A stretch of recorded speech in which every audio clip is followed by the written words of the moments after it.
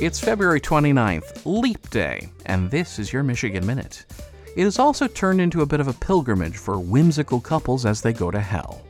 Hell, Michigan, that is, in Livingston County.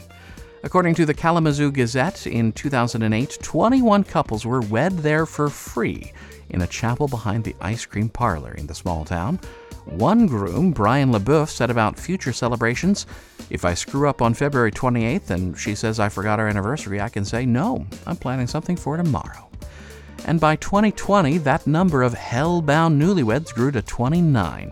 And reporting from MLive within the group, a wedding officiated by Reverend Yvonne Williams, she quipped about the quirky ceremony. "When you get married in hell, there's nowhere for your marriage to go but up." And that is your Leap Day Michigan Minute.